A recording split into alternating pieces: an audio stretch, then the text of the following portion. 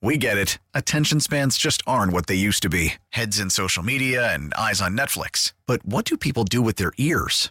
Well, for one, they're listening to audio. Americans spend 4.4 hours with audio every day. Oh, and you want the proof? Well, you just sat through this ad that's now approaching 30 seconds. What could you say to a potential customer in 30 seconds? Let Odyssey put together a media plan tailor-made for your unique marketing needs. Advertise with Odyssey. Visit ads.odyssey.com.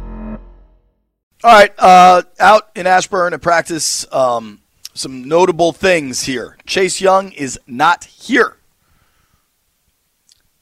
It has nothing to do with the knee, I've been told. Chase Young, fighting an illness like everybody else. Non-COVID related illness expected back at practice tomorrow. Who else is not here? Antonio Gibson, not here. If you remember yesterday, we played Ron Rivera's press conference. He was asked about Gibson, and he said he has a sprain. We asked Ron to clarify what was sprained, and he said he wouldn't, that the information would be available today. And now he is missing practice. So whatever is sprained, and he missed practice time last week with a foot issue, clearly it's not getting better. And if you go back to Sunday's game or Saturday's game against the Niners, Gibson was getting, he didn't, I don't want to say definitively, but I know Jonathan Williams went in late and was getting some work probably instead of Gibson. So certainly something to keep in mind there. All right, Ben White is joining us in about 20 minutes from Politico. We're going to talk some money. We're going to talk some Commanders. Right now, though, we do it every week. We got to go through our NFL Power Rankings. Every week we use NFL.com. We think, for better or worse, we believe that is the least kind of hot takey of all the websites and just the best way for us to figure out who are the best teams in the NFL. I'm getting closer and closer to thinking I might put the Bengals at the top of my list, honestly. I think the Bengals are just red hot at the right time. I'm not sure who they have, but let's all find out together. Damn. NFL.com says the number one team in football, that would be the San Francisco 49ers. Niners just stomped on the Commanders. They write, the 49ers are a fully formed death machine, destroying everything in their way. The defense is led by Nick Bosa, who likely clinched NFL Defensive Player of the Year honors with a dominant performance in Saturday's 37-20 win over the Commanders. Bosa finished with 2 sacks and a forced fumble, and now has a career-high 17.5 sacks with 2 games to play. Brock Purdy, meanwhile, is 3-0 as a starter after another productive game that featured 2 long touchdown passes to George Kittle. He's just getting the ball to us, Kittle said. He's great with the football. He puts it on target. He allows guys to run with it. This is exactly what Kyle Shanahan asks from his quarterback in this offense. Number 2 in the NFL, landfills Eagles, even after a loss. They write, the Eagles delivered a competitive effort with Jalen Hurts sidelined on Saturday, but the Gardner Minshew-led offense was unable to close out the NFC East and clinch the conference's number 1 seed with a 40-34 loss at Jerry World. Star right tackle Lane Johnson was forced out of the lineup late in the game, and Monday it was learned that Johnson will miss the rest of the regular season and perhaps more time after suffering an injury in his abdominal area. Replacing one of the game's elite tackles will be a major challenge for the Eagles, who are also waiting to see if Hurts will be able to return to action on Sunday against the Saints. Landfill, where is your concern meter on your Philadelphia Eagles? Even if you get Jalen Hurts back, you lose Lane Johnson is a really big deal.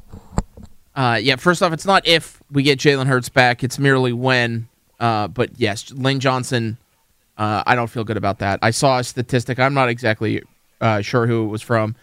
The Eagles are something like a 600 team with Lane Johnson and like a 300 team without him. It's not good. I think Zangaro put that out. Yeah, I don't feel good about that at all. Dude, I don't want to get ahead of my skis here. I might like the Saints getting 6.5, especially if that gets to 7. I don't know, man. One thing that is so weird about the NFL is that teams that start out red hot rarely finish red hot. And I just wonder if the Eagles maybe like peaked too early.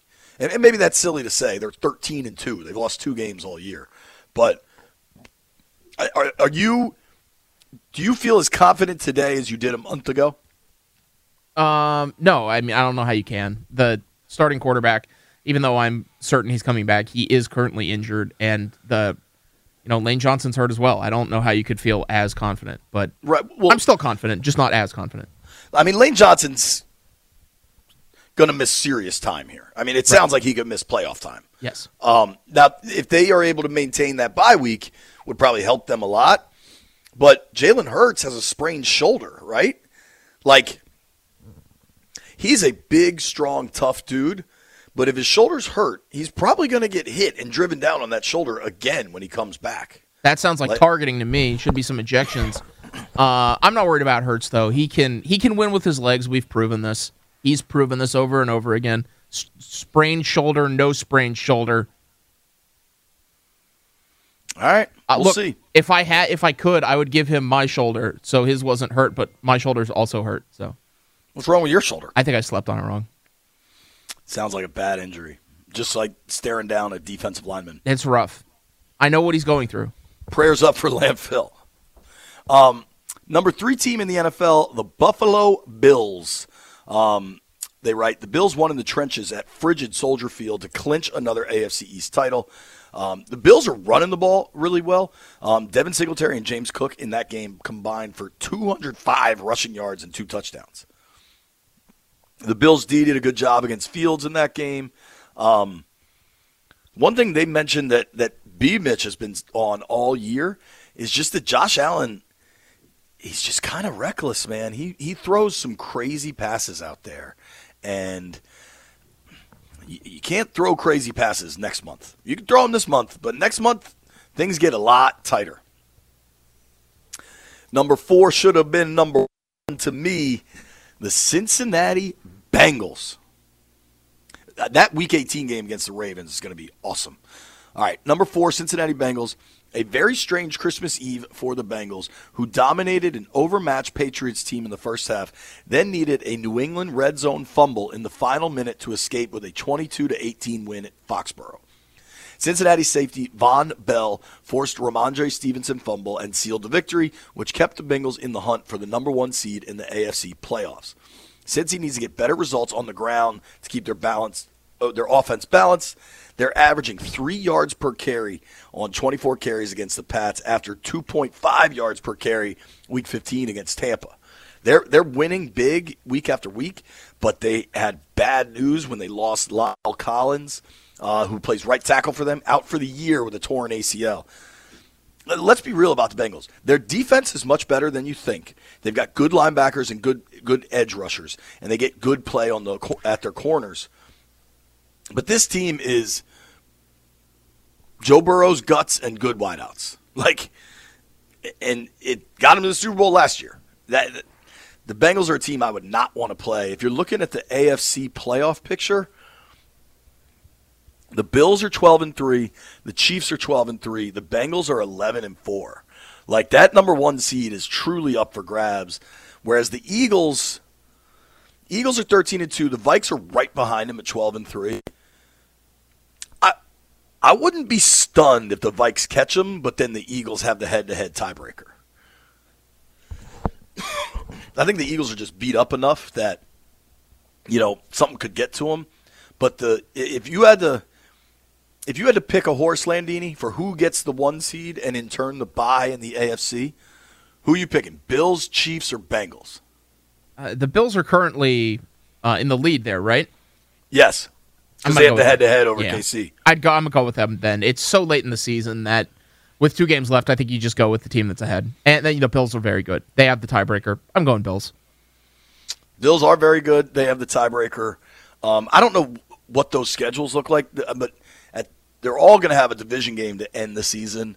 And I just think KC's got easy division games. But I think you're right. Just take the Bills, take the Eagles. It's so close to the finish line that it's hard to see either of those teams kind of floundering. NFL.com goes Bengals 4, Chiefs 5. The Chiefs had a good win over the Seahawks. I feel like they needed it, man, because going to overtime against the Texans and that KC team, I don't trust that defense at all, but their defense looked pretty good against Geno Smith. Andy Reid said, I mentioned it the other way the last couple of weeks that they need to get better. They're making progress, and I thought they did a nice job today. If the Bills slip up and lose, Chiefs win out, they could get that 1 seed. I feel like the 1 seed in the AFC is going to be really important. You'd love to not have to go on the road to Buffalo in what inevitably will be 2 feet of snow. Number 6, you got the Cowboys, who just beat the snot out of the Eagles. I think that's a fair spot to put them. But, dude, one thing to keep an eye on is the Dallas pass rush. They have 1 sack in the past 3 weeks. And Micah Parsons, for the first half of the year was totally the front runner for Defensive Player of the Year. He's completely been replaced by Nick Bosa now. One thing I liked about Dallas's effort against the Eagles is Dak threw a pick 6. I think they were down double digits in that game and came back to win, showing some real guts in that game with a coach that I don't think a heck of a lot of. Vikes at 7, who made a 61-yard field goal to beat the Giants 27-24. Landfill, why do you think the Vikes don't get a ton of respect? Is it because they barely win all their games and the point differential's so low? Yes. Or is it Kirk? What is it? Yeah, do you remember a few weeks back there was that graphic floating around Twitter? It was what the records of every NFL team would be if all of the one-score games went differently. And the Vikings would be something like a 2-win team. I think most people recognize that one-score games are basically coin flips, and the Vikings have just been repeatedly winning coin flips. They're really not that good of a team. They're capable of losing to absolutely anybody in the NFL, and eventually their luck's going to run out. That's why they're not getting the love. I mean, dude, they are 12-3 and plus 5 points on the season. That's astonishing. Whereas the Niners are 11-4 and plus 145 on the season. Right. I mean, your Eagles 13-2 plus 137. Cowboys 11-4 plus 131. I mean, it's just astonishing. All the other teams that have double-digit wins. The Bengals and the Ravens are under 100, but still way on the plus side of this thing. The Bills are at plus 157. Chiefs are at plus 106. I mean, it is truly remarkable that the Vikes are 12-3 and have a plus 5 point differential. But at the same time, there's great value in winning one-score games. Ask freaking Taylor Heineke. I mean, that's what the Commanders, by and large, have done. I'm looking at the Commanders' wins are 1 score against the Jags, certainly 1 score against the Bears, 1 score against the Pack, 1 point against the Colts. Then they had a 1-score loss to the Vikings. The only game, so they had a double-digit win against the Eagles on Monday Night Football, a double-digit win against the Texans, a 1-score win against the Falcons, then a tie, then 2 L's. So what is that? 5 of their 7 wins are 1 score? It's a razor-thin margin, man. So let's scroll down here. Vikings at 7, Chargers at 8, Jags at 9. Damn, the Jags at 9. Nobody wants to play the Jags in the playoffs. They are red hot. Ravens at 10, Lions at 11. Where do we think the Commanders are coming in? 16, maybe? I think I looked. Yeah, it's 16 or 17, something like that. 16 for the Commanders. They've dropped 2 in a row. NFL.com writes, Ron Rivera pulled the trigger on Saturday, benching Taylor Heineke in favor of Carson Wentz in a 37-20 loss to the 49ers. Heineke is a fiery competitor, but also plainly inconsistent, and his struggles in the red zone might have been the final straw for Rivera, who will likely stay with Wentz in the final 2 weeks of the regular season. Now the Commanders must hope that Wentz can overcome the hot and cold style of play that has defined most of his own career. A sour end of the season under center could prompt a complete reboot at the position in the offseason. Sounds right to me. I mean, 16 is exactly the middle of the pack in the NFL. And I'm not sure I agree with all the teams in front of them, but I mean, they beat the Packers heads up, but all of a sudden the Packers are a way hotter team, playing good defense, and Rodgers is dialed in again. It's going to be interesting to see what happens with Christian Watson, the rookie wideout for Green Bay. But the Commanders sit only a half game up on the Lions, the Packers, and the Seahawks. Maybe the Giants will lose out and make this thing even more interesting, but it's of the Giants, who the Commanders have played twice in the last month and have tied and lost to, NFL.com writes, getting beat on a 61-yard field goal at the gun is a helpless way to go out, but Brian Daboll's team could have triumphed at U.S. Bank Stadium with better execution in the final quarter. A dropped interception, a pick from Daniel Jones, and a blocked punt all came back to haunt the Giants in a 27-24 loss to the Vikings. Jones was excellent overall, completing 30 of 42 for 334, while Saquon Barkley added another entry to his comeback player of the year dossier, bursting through a stacked box on 4th and 2 to score the touchdown that set up the dramatic 2-point conversion to tie the game late. The Giants can still clinch a playoff berth with a win over the lowly Colts on Sunday. I think it's entirely possible the Giants finish the season with the comeback player of the year in Saquon and the coach of the year in Brian Daboll. I think both would be incredibly deserving. If you're looking at coach of the year around the league, I think you got to talk Sirianni. I think Kevin O'Connell should get talked about. I get that they're winning one-score games, but that doesn't change they're winning them. And then, maybe you want to talk McDermott in Buffalo, but I think you could make an argument for Doug Peterson. If Jacksonville gets into the playoffs, he has turned that thing completely around. But Daboll, that Giants, I think the Jags had talent and were just underperforming. I think that the Giants team, when you watch them, they've got some players on defense, but they don't have a heck of a lot of talent for them to be competing at the level they're at. Who would be your coach of the year, Landy? Sirianni, baby. I believe it. Of course your guy is Sirianni. Let's do this. Ben White from Politico will join us next. We're going to talk to Ben, his feelings on the move to Carson Wentz, plus what we should expect financially in the new year. We'll get back to the phone lines a little bit. Tim Murray's joining us at 1 o'clock. We'll get a Murray Moneymaker for the week. Don't go anywhere. It's B. Mitch and Finley.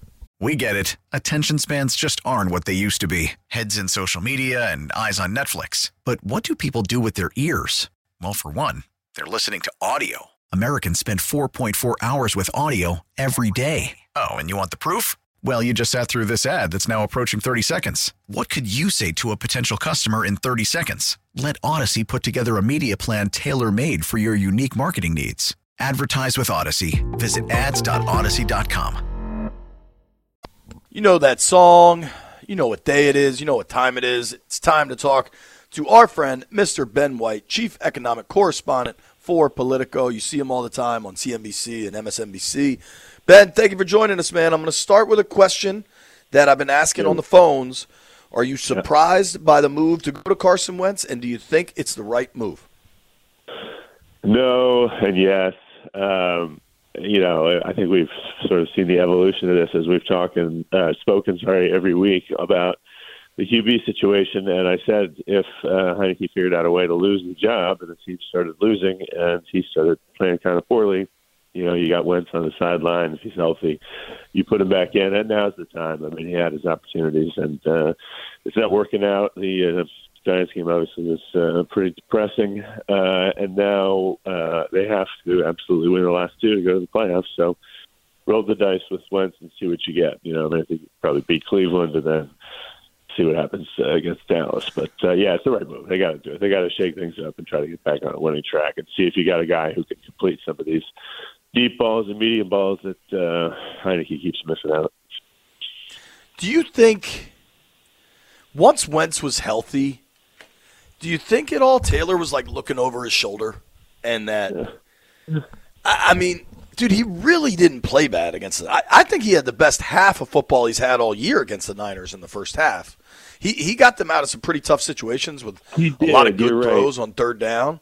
But it seemed like they were just waiting for the chance to get him out of there.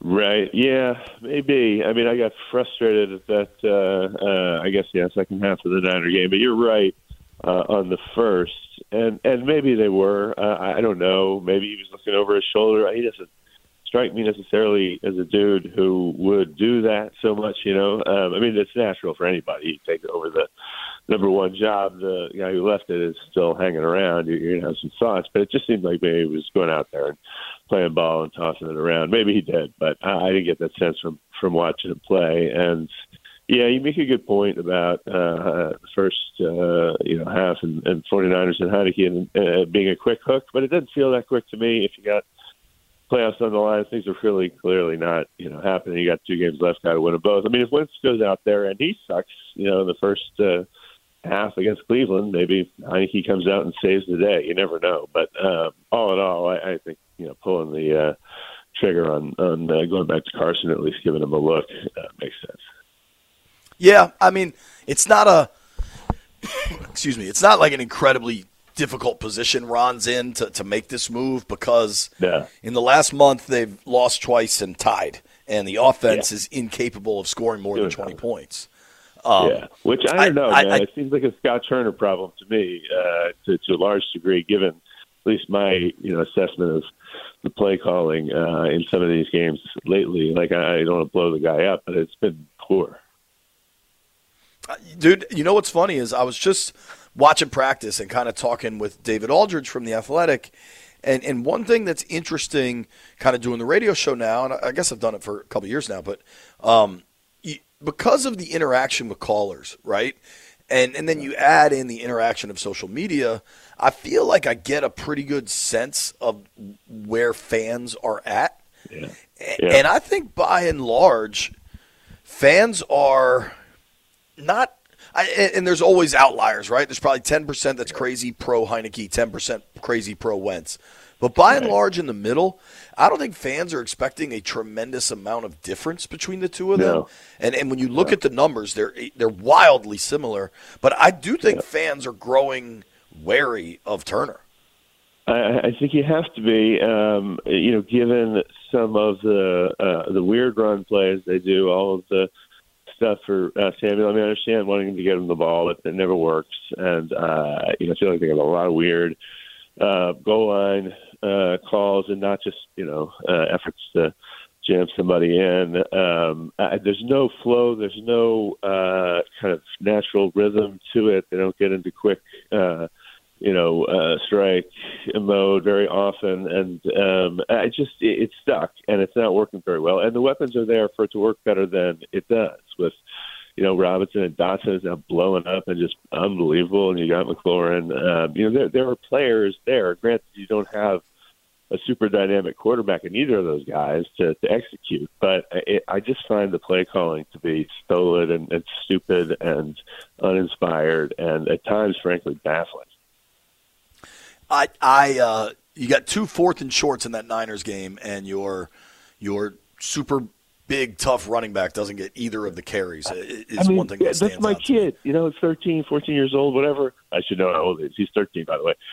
It's like, you got B-Rob. Like, just let him run. He will kill people. He will, absolutely murder people to get a yard and get in the end zone. And I don't mean, use that word lightly, because he was a guy who got shot. But he is a beast. Give him a chance to beast it in the end zone at least once. My God. I mean, it drives me nuts. And I thought we were sort of over it a little bit. Like, it was red zone woes for years. And now we kind of got them back. And just this failure to get it in, all these drives over and over, and then drives stalling out, on third down plays. Like, it's just it's killing me. So I do agree. Everybody I talk to who's like a real Commander fan immediately say, Heineke, whatever, Wentz, whatever, get rid of Scott Turner. Like, I just can't take it anymore. So I think you're right about public opinion on that. We're talking with our friend Ben White. You can follow him on Twitter and Instagram at Morning Money Ben, chief economic correspondent for Politico. I do have to ask you a question about your Instagram, sure. But let me ask you this. how confident do you feel about a 2-game winning streak and getting into the playoffs?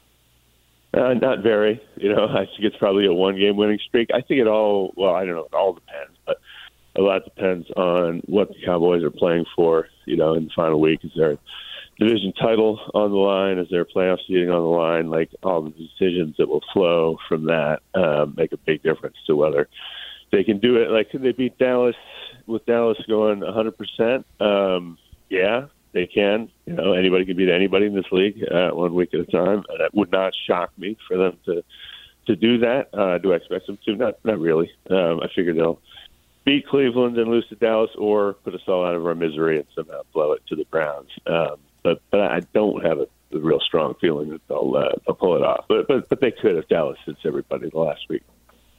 Yeah, I'm terrified of this Cleveland game, man. And maybe that's just I don't know enough too about much. Cleveland to know how dangerous they are. They stink. Yeah. That's what you need to know. And this team has a very poor record of performing against bad teams. You're right. Yeah. I mean, but are they bad enough that, like, you just roll guys out there and beat them? Or no, they're not Houston bad. Like, Houston is bad and lacks talent. Like, this team has some talent. They got some players. Yeah. Right. Are you nervous at all that Carson does enough to come back next year? Yes, a little bit nervous about that, like just enough. I mean, I doubt it. It doesn't seem likely to me, as he blows it up kind of in those 2 games, and maybe they win a playoff game and he's like Mr. America again. But I think he's had enough opportunities to show whether he still has that in him, that one great season, arm and ball security and all the other things in him, and he hasn't done it. So I don't think he's like the world on fire, but maybe he does enough to hang around, and then we move on to like what's next, who's the next. I don't know anything Jimmy about Garoppolo. Young guys right now. So, and then who's in the draft, I have no idea. The future of quarterback, as has been the case for seemingly 50 years in D.C., continues to be a complete and utter mystery. Yeah, well said. All right, I want to switch to your professional area of expertise. That is the U.S. economy and how the political world impacts it and everything. How about this? And usually you and I, kind of text about specific topics. But I was thinking because, the new year is coming. What do you expect in 2023 economically? I got you back, man. I'm sorry. I'm at home, and it's one of these deals where you have Bluetooth speakers that, like, always steal away your audio from you or whatever. Oh, yeah, I do, actually. It jumps to another speaker or whatever. All right, so go. Sorry, I missed half of that question. It's fine. It was too long-winded anyway. 2023 is coming. What do you expect economically next year? Yeah, I'm really worried about recession. I think the Fed might go too far on interest rate hikes, and we get this point where, people sort of run out of money they had during COVID. A recession begins, a little bit, employers stop hiring, and then consumers don't have a lot of cash in their pockets. But I don't think it'll be a bad one. I think maybe we get, a quarter or two of negative growth, unemployment goes up a little bit, but there's nothing big, huge, fundamentally wrong with the U.S. economy, and there's some good stuff coming online with new incentives for green technology and infrastructure spending, and there's good stuff there, and still some fire, some gunpowder, and balance sheets, and people having money in the bank at the higher end, not the lower end. So I think we slow down, and Fed rate hikes really start to pinch, but inflation comes down along with it. Maybe we get a couple of negative quarters and a light recession, but generally we crank along. Nothing's shouldn't fall apart in any significant way just because there's no financial crisis, there's no real estate bubble blowing up, there's no fundamental underlying problem, huge problem. There are tons of problems, but not one massive one that we have to dig out of. So speaking of digging out, like what happens to the airlines after kind of the disaster of the last week? Like, is there any recourse, whether it's government or money? Like, does the stock drop? Like, Southwest canceled like 4,000 flights. Like, how is that possible? Well, it's possible. I mean, when you have like this ginormous, massive I know the storm, crushing the entire country. I mean, that to be honest with you, like I'm off this weekend, not working and haven't been traveling, so I'm not deep into the airline woes story, though I know there have been massive cancellations everywhere, and everybody's pissed off, and they should be pissed off. I mean, it's frustrating to have a system like this that gets so snarled and then piles up on itself. Like it isn't, there can be beautiful weather somewhere, but you got 3 stops down the line in Chicago, O'Hare, where you got 50 planes backed up by the storm, and then that ripples through the system. It sucks, and the airline industry sucks, and it's been a mess forever, and profit margins are almost nothing, and that's why they, throw little pebbles instead of at you and rocks at you in the plane instead of giving you peanuts anymore. Charge you for water. Yeah, exactly. Charge you $5 for a Evian, 2-ounce vial. But the fact of the matter is, it's a lot of big time problems with how all of the big carriers are run and how the system is structured, and why we need more high-speed rail and a better infrastructure network to get people around faster, and more, quickly improved airports and air traffic controllers. Man, it's a huge, huge, big mess, and it breaks down if you get a storm that size with that spread over the country, both north to south, Canada to Miami. I mean, you're going to get some serious weather delays, but it does suck, and it's a mess. Give me high-speed rail from D.C. to Boston and San Fran to San Diego, and I feel like you'd alleviate so much of this stuff. All right, last thing, I got to let you go, Ben. Yeah, buddy. I would never get into your pockets, but you're an incredibly smart person. You are a big deal economic reporter. I watched you on Instagram wash like 50 dishes in your sink. Do you not have a dishwasher? Are you worried about my well-being, man? I appreciate that. Yeah, dude, we got to get you. I'll start a GoFundMe to get you a dishwasher. Yeah, no, it's funny you say that, because it didn't even occur to me until at the end of it, because I haven't washed a dish, and well, no, I shouldn't say I washed dishes, but put them in the dishwasher and cleaned them off and done my duties, but not above and beyond. I fell in love with the place that I got now on the river. I wish we were on TV. I could show you my desk. Well, I've seen the pictures. It's beautiful. It's beautiful. And one drawback was I couldn't believe it. It had no dishwasher. I thought, well, that's nuts. I could wash a dish, like I'm a man of the people. It's how big a deal is it? I hate it. I absolutely hate it. I hate every second of it. I never want to do it. That's why they pile up like that, like they did. And I thought, the only way to make this tolerable to get through is to have some fun with it, make this TikTok video. And that worked, and I got it done. But yeah, that's the reason. It was funny. Perfect apartment, but no dishwasher. I'm guessing because you have that view and everything, my guess is like it's historic or something, so you couldn't just bring one in, right? Yeah, I probably could. I haven't really thought about it. I'm sort of, between houses now at the moment. Yeah, so it was more a place to kind of park and hang between the two. And, I got to be honest with you that I don't cook a ton. And I get HelloFresh. I try to make those. But I don't make up a lot of dishes, so I don't do a lot of dishes. This was post, holiday kids here and other people here, and I just kept piling it up. So then put the Benny Hill theme song on. Check it out. So Morning Money Ben, go check that. Check it out at Morning Money Ben. Dude, I appreciate you making the time, especially if you're taking the week off. Merry Christmas, Happy New Year, and maybe we'll be talking next week on the eve of a win and in game against the Cowboys. Yeah, there you go. I mean, this has been a roller coaster ride up and down. Maybe we get one more up, right? Let's hope. Thank you very much for the time, dude. All right, brother. Have a good one. Merry Christmas. Bye. Happy New Year. That's our guy, Ben White from Politico. Check him out at Morning Money Ben. Coming up, 1 o'clock, Tim Murray will join us. But before we run, I got to tell you about Ourisman Automotive of Virginia. Ourisman's been serving customers in the D.C. area for over 100 years, and they've got locations all over Northern Virginia. Alexandria to Chantilly. That is a big, big part of Northern Virginia where they got you covered.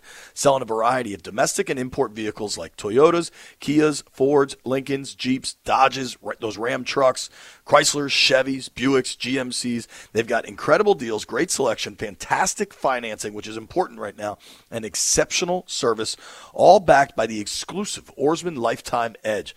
with up to $1,500 in bonus extras, including complimentary car washes with all of your scheduled maintenance, loaner cars, and the Oarsman Lifetime Engine Guarantee.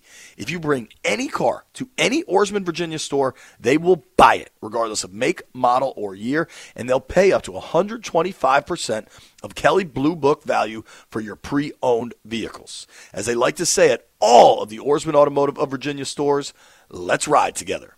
Get a deal done, but at this point,